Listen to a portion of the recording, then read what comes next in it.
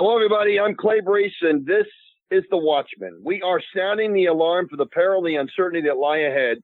Our commitment is for the objective truth.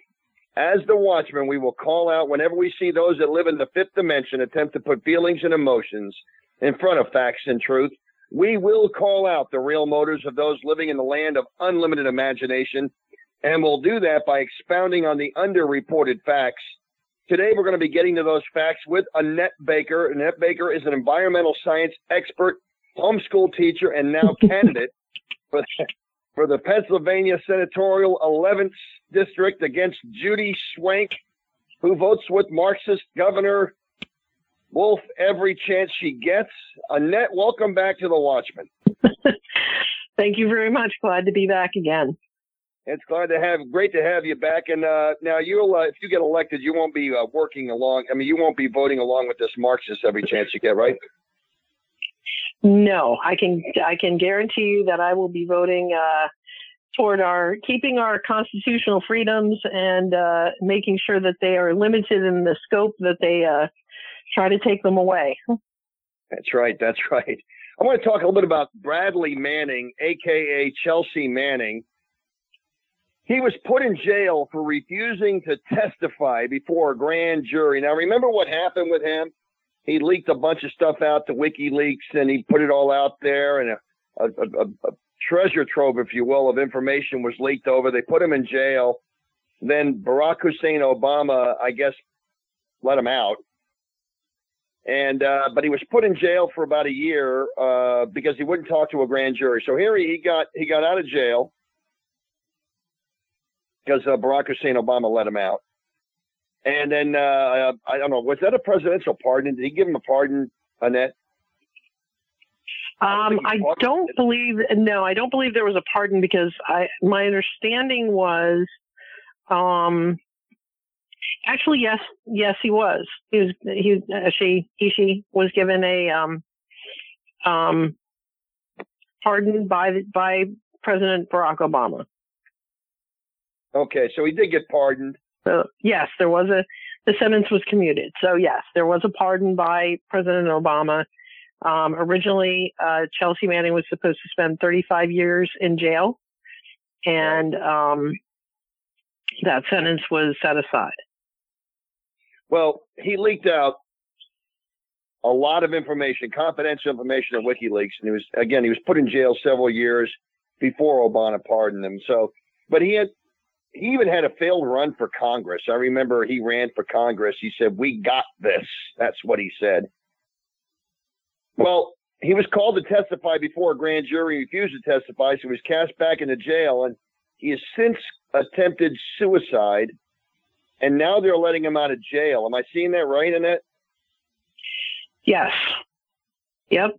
And that is basically, her position is that grand juries don't have the authority to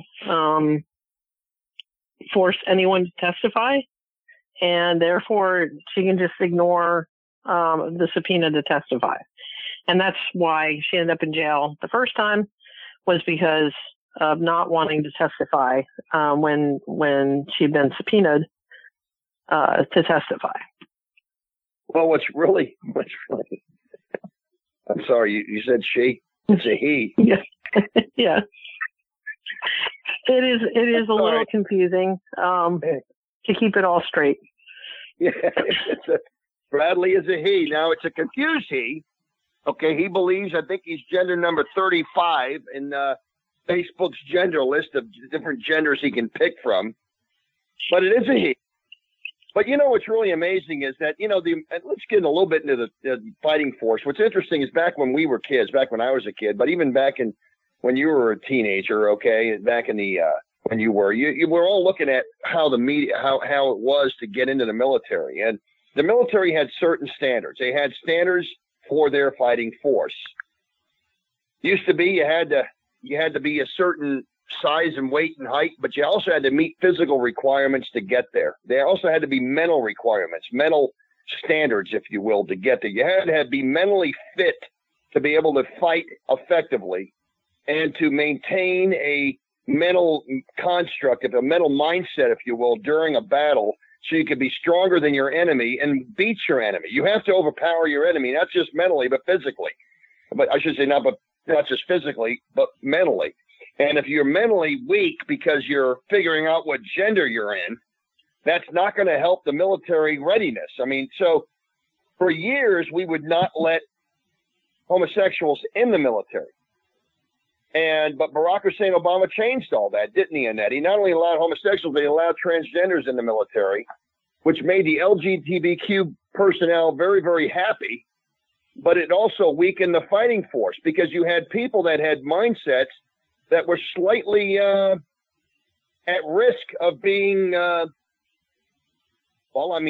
being swayed, if you will, because of the unsettledness in their heads and so forth. I mean, let's face it, if they can't figure out if you can't identify with the way God created you and you're denying yourself that identity, well, then there's a lot of uncertainty and everything else about you. So it's not hard to get a person like this to commit to releasing classified information, confidential information. It isn't hard. I mean, Annette, what's your thoughts on the fighting force?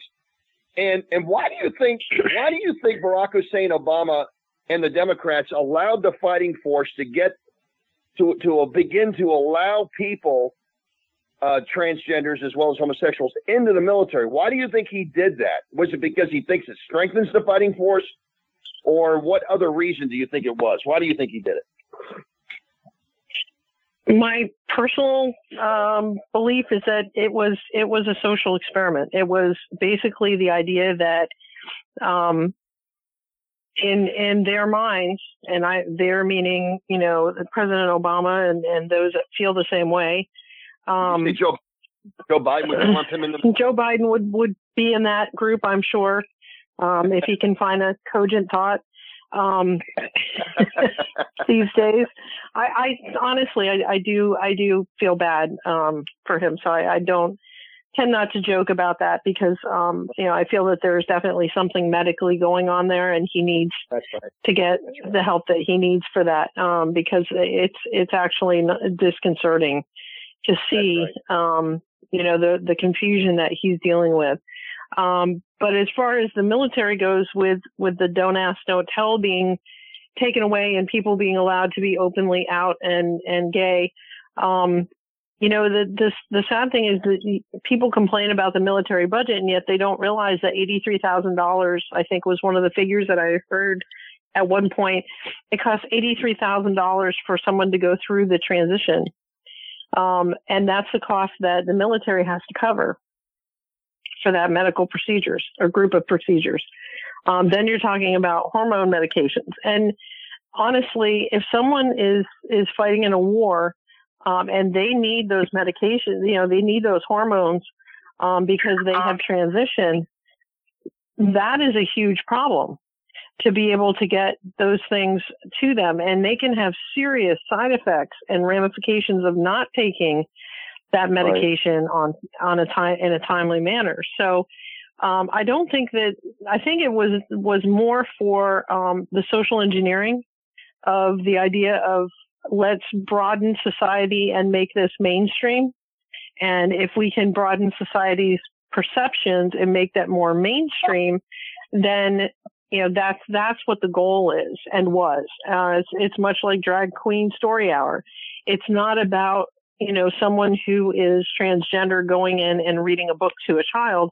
It's about conditioning those kids to see this as normal, as everyday occurrence, that it's not something that is out of the ordinary. It's something to be expected. And when you change a perception like that, Saul Alinsky talked about that. He talked about going after the kids, introducing things like that in the schools, in the churches, and making it part of everyday society so it becomes accepted and expected, as opposed to being something that is not traditionally a mainstream idea.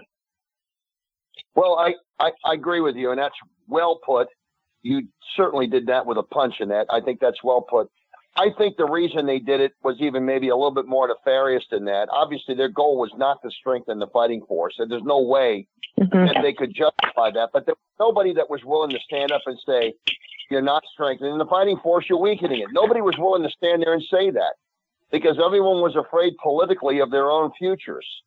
So they allowed the fighting force of this country to be weakened with a bunch of people that, quite frankly, are not as mentally stable. I mean, getting back to what I'm saying, when you believe that you can transition from one gender to another, one sex to another, from male to female, or from female to male, when you believe you can transition, you're denying science. And people that deny science to that level, I mean, there's a lot of other things in their psyche, if you will, that'll cause them to be weaker and not be able to withstand the intense, enormous pressure and stress that they're under if they're in a battle situation. And that's really what it boils down to me but they did it, I think, because they wanted to they understood one thing, and they got this more from the 90s. They realized all the people that fought in Desert Storm in the first battle, the first war we had with Iraq back in the early 90s, and all those veterans that came out, they ran for office.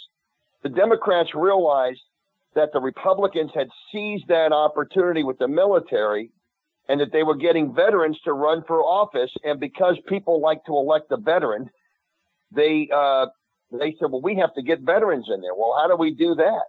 Well, we have to change the way the standards are in the military. So Bill Clinton decided to allow homosexuals in the military, and then Barack Hussein Obama decided, I guess 13, 14 years later, to allow transgenders or people claiming to be transitioning from male to female or from female to male. And in doing this, they opened the door to have people running for office down the road after serving one tour and saying, I am a former vet. I ran for, I served this country, and having that, the nobility and the cloak, if you will, the cover, if you will, of the characteristic of being a person that served in the military.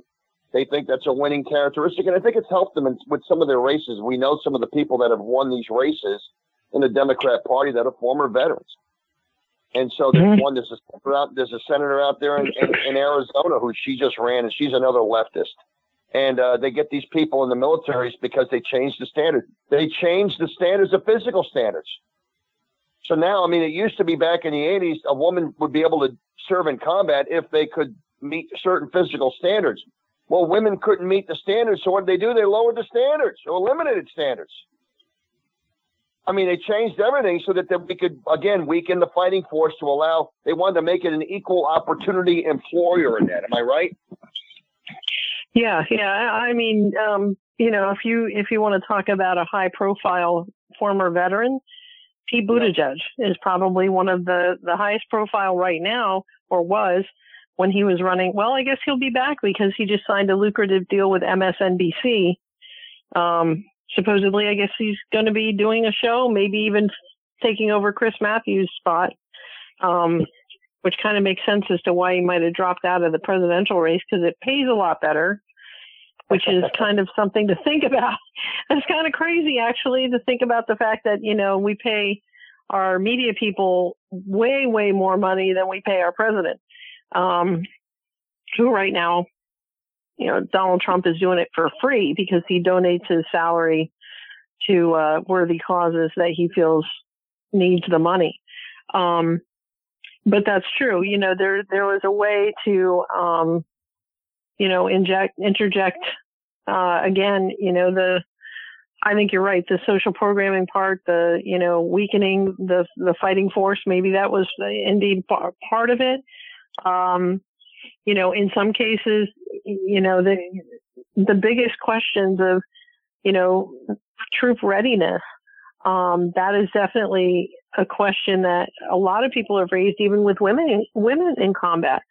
Are women able to handle the same kind of environments that men are in combat situations? And, physically, most women are not able to perform at the same level as men who are physically in very good shape, just because bone structure and muscle structure, and there's a lot of physiological reasons. It doesn't mean they can't do, every job, but there are certain, areas that make it very difficult for women to keep up with men. And it's not about any kind of sexism. It's about the idea of, the way God made there's it. just physiological differences. Exactly. It's like a lot of men, they could never give birth to a baby. They have simulators, and a lot of the men cry uncle, and they're not even anywhere close to having the point where they have to give birth. But, and that's just the simulators. I never heard of that. Oh my goodness. Oh yeah. There's videos on, there's videos where they can actually hook up electrodes and simulate what it feels like for childbirth. And I've seen men actually do it, and they are screaming like little girls because of the pain. So. Well, I can tell you, when I know that I don't have the same tolerance my wife has. When I get sick, I get very whiny. Mm-hmm. And, of course, my wife handles it a little bit better than I do. She always reminds me every time I get sick, I get moody and whiny. But, I agree with you. I think it's, I agree with you. I think it's an amazing thing, but it really is an attempt. I think it's, again, I had somebody, I was on a school board, and I was asked a question in Bordertown at the time. I was asked the question, where do you think this, because we had the transgender, the mixing of the bathroom question in Bordertown. That was the big bug that I had in Bordertown. But I remember one of the board directors said, "Where is this coming from? Where does this type of thing come from?" I said, "From the pit of hell." I mean, who else? I mean, where else could that kind of deceit come? I mean, that has to come from the devil, where you're actually confusing God's creation into thinking that you're another gender or something, that you're not what God created you to be. But anyway, I want to talk a little bit. I want to shift gears in the remaining minutes we have here. The Florida candidate for governor, the guy that he got 49% of the vote, Andrew Gillum. See, this is what the Democrats were putting out in every election, guys like Andrew Gillum. And that's why they went the route of trying to find veterans. Because Andrew Gillum, he was, I guess he just disclosed that he's entering a rehab facility because he said he had fallen into depression and alcohol use after losing his bid for the state's governorship. Well, it was interesting because he was named in a South Florida police report a few days ago where it was said that he was inebriated and initially unresponsive. He was in a hotel room along with a male companion where authorities found baggies of suspected crystal methamphetamine. Okay.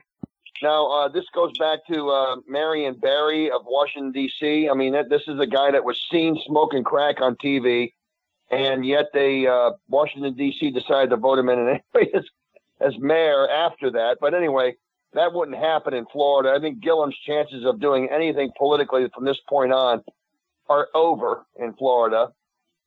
But he was a former Tallahassee mayor. He ran for governor in 2018, and Miami Beach police report that he was allowed to leave the hotel for home after he was checked out medically. But I mean, what are your thoughts on this and that? I mean, he's found in this hotel room with methamphetamine, baggies of methamphetamine and everything else. I mean, what are your thoughts on that? Mm-hmm. Well, first of all, my heart goes out to his family and to his kids. I mean, this is not, I'm sure this is not where he wanted to be, in terms of, having this happen with the media and his, it's a mess. It's a nightmare. He has 3 very young children. And I feel bad for him. I mean, he was found drunk and, it was definitely not, a good scene for him to be in. He obviously has some explaining to do. If I was his wife, I'd be wanting some answers as to what's going on. Right. And the fact that he's getting treatment, I think that's a great thing. I'm hoping that will help him. It's amazing actually that he was allowed to leave the scene and go home. Again, it's that two-tiered justice system. I was say, the rest of us. That's what I wanted to say. What do you think? You think that's a two-tiered system? Yeah. Oh, absolutely. If it was any of us and somebody that we were with OD'd, we wouldn't be allowed to go home from the scene, especially if we were, vomiting and obviously very drunk. There would be a whole lot more questions asked of us, and we might even end up at the hospital or at the police station wanting to know what's going on, because how did they know that wasn't his drug? Just because he said so? A lot of people will say a lot of things when they get caught in a situation like that. And for them to, obviously he wasn't going to be going anywhere. I think that was probably their thinking. But again, it's something where I don't believe that, Joe Q Public, somebody else that was in that situation, would be allowed to just walk away. Well, I mean, this guy's a professed socialist. I mean, he said so in his campaign. I don't think there's any question about it. He was siding up with that candidate in Georgia, and they were both running as socialists. And in a year that everyone thought that Trump was a Russian agent back in 2018, and they thought they could upset those apple carts in those elections. That's what they thought, and they realized that they couldn't do it. They weren't going to be able to do it. Andrew Gillum, like I said. Again, he is what the Democrats have been producing for office holders, if you will, for candidates for office holders. He had been producing. This is what the Democrats have been producing for all these years.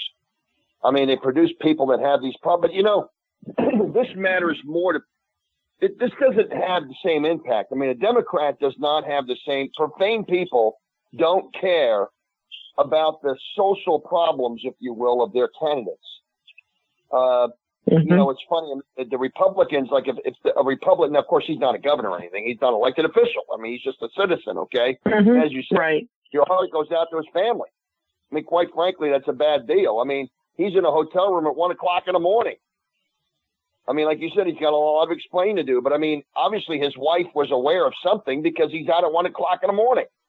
Let's just cut the comedy. I mean, there's something going on. So we don't know what the wife knew or whatever about his lifestyle or whatever. But whatever the case is, we do feel bad for the people that are victims, the real victims of this. But make no mistake about it, he was a whisker away from being the governor of that state. And what's that? Stacey Abrams up there in Georgia was another one. Now she's not obviously in the same predicament that Gillum is, but she's a socialist. These people were portrayed by the media. They showed these people in schools hugging kids, talking about education, talking about policy, social policies and whatnot. He supports, as Stacey Abrams supports, felons voting even while they're in jail. I mean, they want people voting in jail. I mean, this is what you see with these people, and this is what the Democrats have been putting out, and the people of Florida rejected this. But the reason I wanted to talk about this was just to basically say this person who was discovered in a hotel room at 1 o'clock in the morning with another male companion with baggies of suspected crystal methamphetamine, this person was a whisker away from being the governor of the state of Florida. And I want us to understand this as a society. We need to understand, our public needs to understand that the media can prop people up, and they do it all the time. They're doing it now with Joe Biden. We see it. They're keeping Joe Biden from crowds. They're keeping Joe Biden where he doesn't have to do more than 1 or 2 sentences at a time, No, I mean, he did okay that debate, but the debate was a low-pressure debate. There wasn't anybody out there. He was just on a TV screen. And if you watch the debate, I mean, they both declared that they want open borders. They both Biden and Sanders declared that they wanted to open the borders up on this country. They both said it. So when they later come back and say, I don't support open borders. You said you wanted open borders. Let's just cut the comedy, Joe Biden. Let's just cut the comedy. But when activists are people that generally can't make it in the private sector, and activists then decide that they want to. They're like the artists that can't paint. They're the business owners who can't make it in business. They're the workers who can't get along with people. They become activists. They run for office. They get into an office position, in the lawmaking position, and then they become selective lawbreakers, and they figure out how they can manipulate the system to get through their activist agenda. This is what we see all the time. Well, folks, look, we're out of time. Thanks, Annette, for being with us. Thanks to all our listeners for tuning in to The Watchman today. Tune in every Saturday right here on AM radio, 1180 WFYL, for compelling discussion on The Watchman every Saturday afternoon.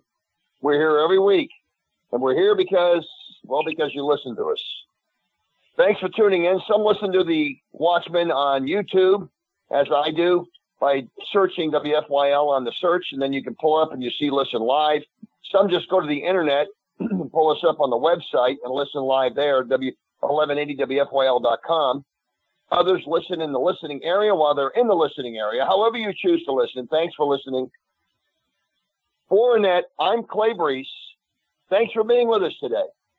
See you next week on The Watchman. Goodbye for now.